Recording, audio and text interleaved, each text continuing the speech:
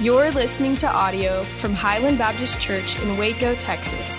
To find out more about Highland, go to www.hbcwaco.org.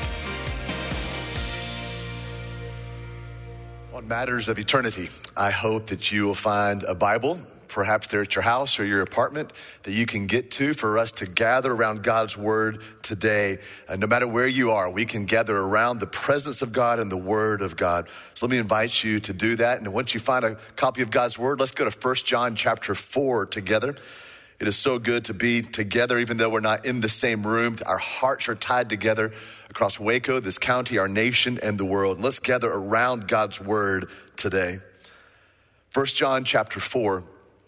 I'm going to be reading a pretty big chunk of scripture this morning, but it is pure power. And so let's begin in 1 John chapter 4, verse 7. If you were with us last week here at Highland, or you were watching the live stream last week, we stopped at these verses, verse 7 and verse 8. Let's pick it up there. 1 John chapter 4, verse 7. Beloved, let us love one another, for love is from God. And whoever loves has been born of God and knows God. Anyone who does not love does not know God, because God is love. In this, the love of God was made manifest among us, that God sent his only Son into the world that we might live through him. In this is love. Not that we have loved God, but that he loved us and sent his Son to be the propitiation for our sins. Beloved, if God so loved us, we also ought to love one another. No one has ever seen God. If we love one another, God abides in us, and his love is perfected in us. By this, we know that we abide in him and he in us, because he has given us his Spirit. And we have seen and testified that the Father has sent his Son to be the Savior of the world. Whoever confesses that Jesus is the Son of God, God abides in him and he in God. So we have come to know and to believe the love that God has for us. God is love. And whoever abides in love abides in God, and God abides in him. By this is love perfected with us, so that we may have confidence for the day of judgment, because as he is, so also are we in this world. There is no fear in love, but perfect love casts out fear. For fear has to do with punishment, and whoever fears has not been perfected in love. We love because he first loved us. If anyone says, I love God, and hates his brother, he is a liar. For he who does not love his brother, whom he cannot see, how can he love God whom he has not seen yet? And this commandment we have from him: whoever loves God must also love his brother. Chapter 5, verse 1, everyone who believes that Jesus is the Christ has been born of God, and everyone who loves the Father loves whoever has been born of him. By this we know that we love the children of God, when we love God and obey his commandments. For this is the love of God, that we keep his commandments, and his commandments are not burdensome. For everyone who has been born of God overcomes the world. And this is the victory that has overcome the world, our faith. Who is it that overcomes the world? Except the one who believes that Jesus is the Son of God. Are you picking up a theme? Love, love, love, love, love. 32 times in just the passage that we read, we see John inspired by the Holy Spirit to instruct us on love. Here's the first thing I'd like to press into your heart this morning. The true Christian life is a love relationship with God through Jesus, and it is a life of love for others. God's love for you, your love for God, your love for other people. This, at the very end of the day, this is the baseline of following Christ. This is the very essence of Christianity. It's that vertical relationship that we have with God, God loving us, we love God, but also that horizontal picture of you and I loving other people. A guy stepped out of the crowd in Matthew chapter 22, and he had a question for Jesus. I think he just wanted the cliff notes. He just wanted the outline of the sermon of Jesus. He just also wanted the bare bones. Jesus, really, what is this all about? Because he asked the question, Jesus, what is the greatest commandment? And you know what Jesus responded, and how he responded. Love the Lord your God with all of your heart, soul, mind, and strength. And then he said, the second is just like it. love your neighbor as you love yourself. From the beginning of the gospel declaration, from the beginning of the New Testament, when Jesus came, he was preaching a gospel of love, a message of love, love for God and love for others. And John just keeps hitting that over and over again, this concept of love, God loving us, you and I loving God, you and I loving other people. Over and over again, he brings this message home to us through his word. I told you several weeks ago when we began studying the book of 1 John together that if you have ADD, you're going to love this book because John does not think in a linear thought. He does not go from point A to point B to point C to point D. Instead, he goes from Y to Q to F to J. He is all over the page. And so I'm going to attempt today for us to pull out of this passage some incredible things about God's love, our love for God, God's love for you, and the way that we are to demonstrate love to one another. Here's the first thing. It's very simple. God is love. Let's start with the primary truth that dominates everything in this passage. Really the primary truth that dominates everything in all of Scripture. It starts with this: God is love. He is love. Look at verse 8 in your Bible. I hope it's still open. Verse 8, it says here simply that God is love. Verse 16, it says the same thing simply, that God is love. It just says it outright. It's a powerful statement to say that someone is love. And here we see so clearly that God himself, he is love. What does it mean when John says to us that God is love? It means that God is perfectly loving.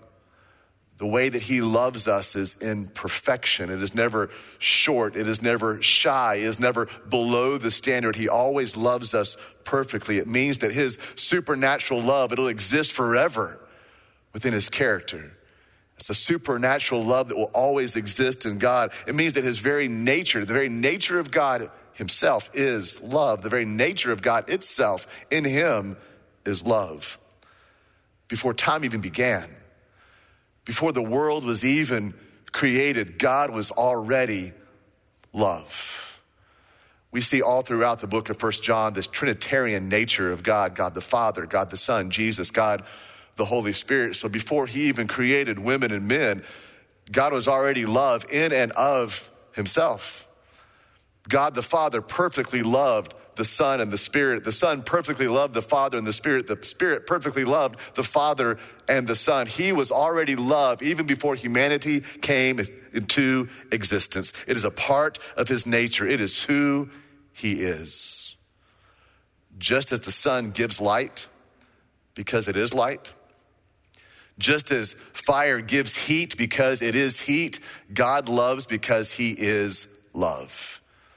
You can trust that today, believe in that today. You can know this today, that God himself is love. Supernatural, all-encompassing, wide, high, deep love. It comes from God. Here's the second thing you can consider with me today. Substantial, reliable love flows from God. Substantial, reliable love, it flows and it comes from God. Those two words are pretty important to us this morning, pretty important to God's word this morning. The words are substantial and reliable because probably at some point in your life, you have experienced for a very short term substantial love, but it wasn't reliable. It wasn't continuing. Or maybe it's at points in your life, hopefully seasons in your life, you've experienced consistent love or reliable love, but I would say it was not a substantial love. Only God, because he is love, only his love is both substantial and reliable. Only his love is beyond any love that we can imagine or even define, and only his love is consistent. And the direction here is so important. This love comes from God. This is what John says to us in our very first verse here in verse 7.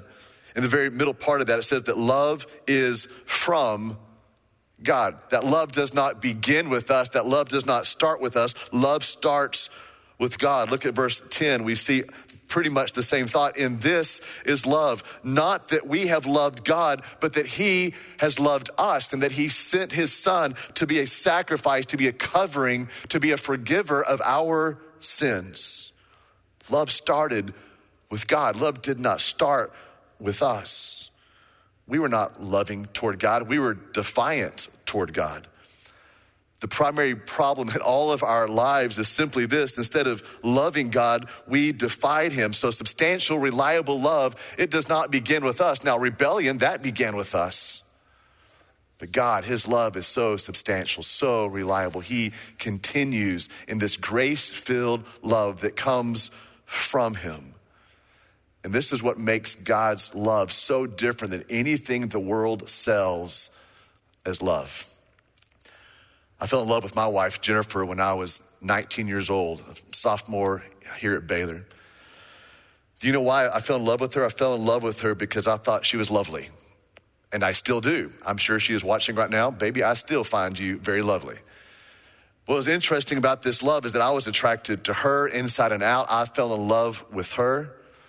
I'm sure I did a lot of dumb things to try to impress her.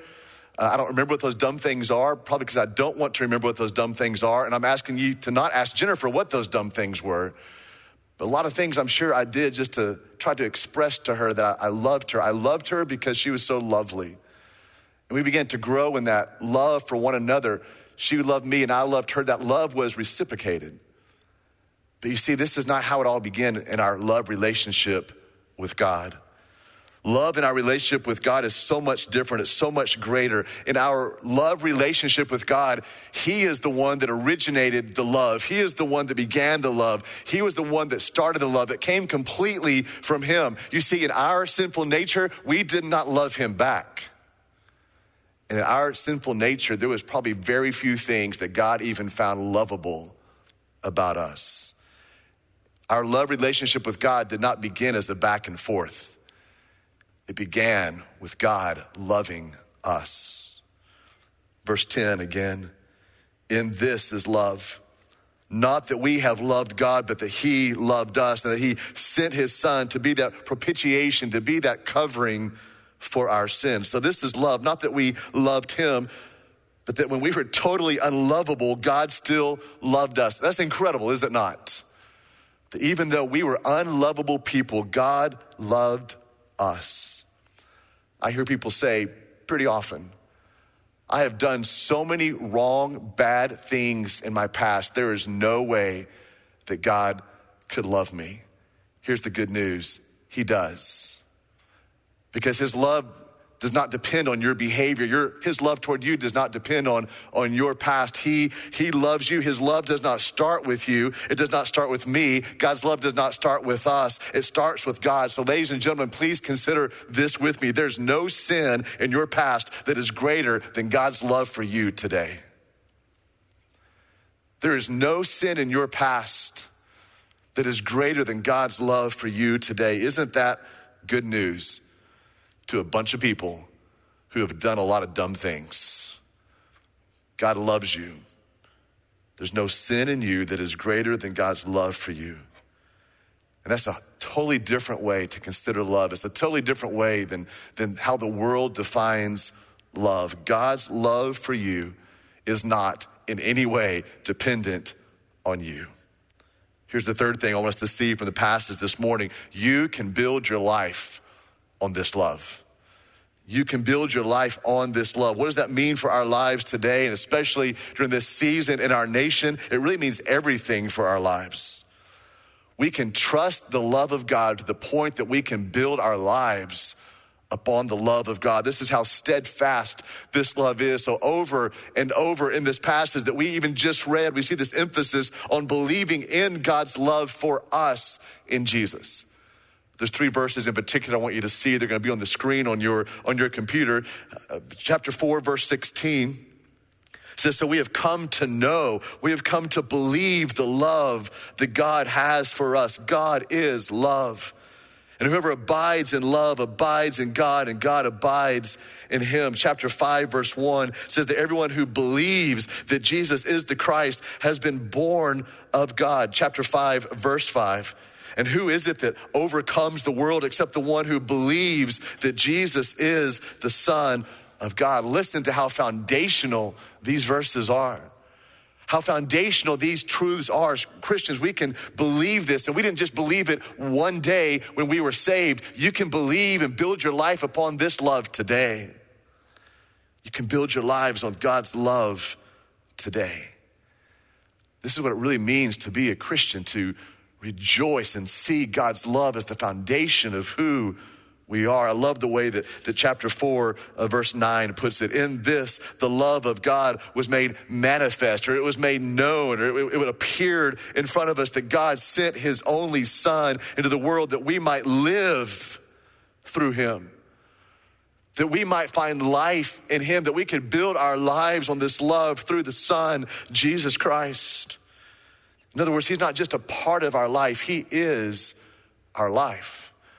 We should not be saying that over here I have my world of friends and they're kind of a part of my life, and over here I have kind of a different part of my life. It's my school or my work, and over here I have this type of my part of my life. This is my hobby or my free time, and over here this is kind of the family time, and over here this is my Jesus, and he's kind of just a part of my life, and over here is kind of about my online world, my online life. No, Jesus is life. He is everything. He is our all. There are 6 times in verses 9 through 16 of chapter 4. I encourage you this week just to go back to chapter 4, verse 9 through chapter 4, verse 16. There's 6 different times that Jesus talks about how John talks about how our lives are saturated with Jesus. Our lives are overwhelmed with the love of Christ in us and for us.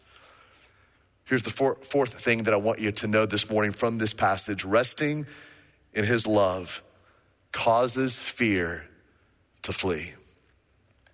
When you rest and you abide in his love, fear has to flee. You can rest in God's love for your peace. You can rest in God's love for your wisdom. You can rest in God's love for your hope. You can rest in God's love for your confidence. The more you know Jesus as your life, the more you know Jesus as life itself, the more that you'll build your life on him, and the more willing you are to trust Jesus with all the things in your life. So live by faith in him and rest in his love for you. He didn't just love you 2,000 years ago. He loves you today. You don't have to go back 2,000 years to know that you can build your life on the rest of God's love. You can build your life in resting in God's love even today. Rest in his love, and you will have nothing to fear. Look at verse 17 and verse 18 here of chapter 4. By this is love perfected with us, so that we may have confidence on the day of judgment, because as he is, so also are we in this world. There is no fear in love, but perfect love casts out fear. For fear has to do with punishment, and whoever fears has not been perfected in love. We had planned to preach this passage about 10 months ago. I love how specific God is in his faithfulness toward us, knowing that this would be a passage that I would need, we would need, Highland would need, many would need in this season of our nation's history. That the perfect love of God, it drives out fear. How kind and how specifically faithful of God to give us this verse for this day in a season of fear in our nation. The love of God causes fear to flee. How is it, according to verse 17 and verse 18, how is it that there's nothing to fear before God? Well, here's what Scripture is saying. We don't have to fear because we've already been forgiven of our sin as we put our faith in Jesus Christ. I think that so many Christians, they kind of live in this low-level fear of approaching God, or this low-level shame of coming before God because of something that they have done, or we have done, or that I have done in my past. A lot of Christians, they're just convinced that God is disappointed in them. And this is what John is saying. Do not hesitate to go into the presence of God. Do not hesitate to go into the presence of God, to pray and to rest in his love. I want you to also see, this is so important that you see this in verse 17. I love this. As Jesus is, so also are we. This is revolutionary. This should change the way we live life today, this week, and the rest of the days of our lives. As Jesus is, so also are we. Does Jesus cringe? As he goes into the presence of God, does he cringe and hesitate to go into the presence of God? No, he does not. Neither should we. Does Jesus doubt the love of God and panic to the point of fear? Jesus does not. Therefore, neither should we. Does Jesus ever think that the Father will not provide for his needs? No. And neither should we. Does Jesus worry about slipping out from underneath the care of God, the care of his Father? No. And neither should we. As Jesus is, so also are we. Robert McChan had a great quote that's probably more appropriate for this week, again, the nation's history, than maybe any other week. And here it is: if I could hear Christ praying for me in the next room, I would not fear a million enemies. Yet the distance makes no difference. He is praying for me. What an incredible peace that drives out fear, that drives out anxiety, when we rest in the love of God. God loves his son, Jesus. Therefore, he loves us. Jesus lived a fearless life of courage. Therefore, so can we. As Jesus is, so also are we. And here's my fifth and last thing to share with you this morning. We love God by obeying him. If you trust God's love, then you can trust God's commandments. Look at chapter 5 and look at verse 2 with me, hoping your Bible is still around in front of you. By this we know that we love the children of God, when we love God and obey his commandments. For this is the love of God, that we keep his commandments, and his commandments, they are not burdensome. Verse 2 is so interesting. When we obey God's command, we are showing that we love other people. How loving you are toward others is really a picture of how loving you are toward God and how much you obey his commands. Just consider even the past few days in our nation, how Christians, if we are to really show that we love God, we show that we love God and obey his commandments by loving others. How about this? Forgiving others, being tenderhearted toward one another, being quick in humility toward one another, being quick toward one another, and encouraging one another, in sharing with one another. That'd be a good word for the aisles of HEB this past week. We are called as followers of Jesus to love others by loving God and to love others by obeying God's commandments. And I love verse 3. His commandments for you, his commandments for me, they are not burdensome. They don't weigh us down. They bring us life. They aren't heavy. They are our joy. They aren't for our stress. They are for our freedom. So even this week, I encourage you to obey God. And as we obey God, we love others. So look at everything on this list, especially the first four things. God is love. Substantial, reliable love comes from God. You can build your life on his love. Resting in his love causes fear to flee. All four of those, the first four, are all about God's love toward us, his gifts of love toward us, his blessing of love toward us. But that last one is our reciprocated love back to him as followers of Christ. It is our response. We love him by obeying him, and we gladly obey all that he has called us to do. We gladly obey all that he has called us to be. And this week and the weeks ahead, what our nation needs are women and men who love God. And loving God, they love others. Women and men who obey God. And by obeying God, we say, we love you, God, and we love others.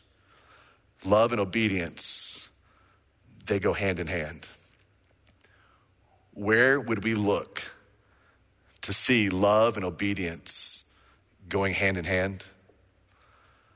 Let's look to Jesus and his love for the Father and Jesus' great love for you.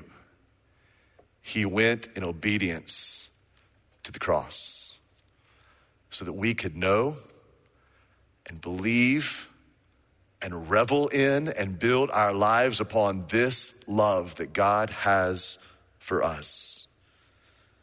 The true Christian life is a love relationship with God through Jesus, and it is a life of love for others.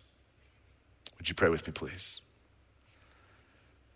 Father, we thank you that we can know for sure that you love your people.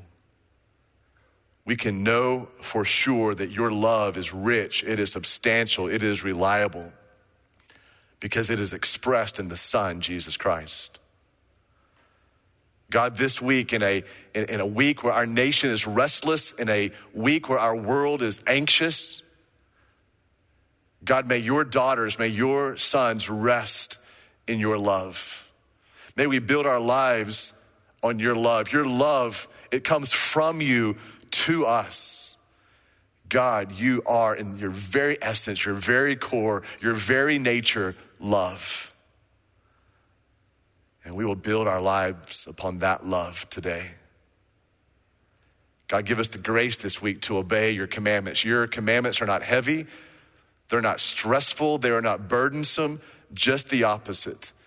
They bring us freedom. When we obey you, it brings us joy. And your word so wisely tells us today that we prove we love others when we obey your commands. God, I pray your blessing over our nation, over the world, over those who are listening today here in our city, our county, our state, our nation, and around your globe. This is our Father's world.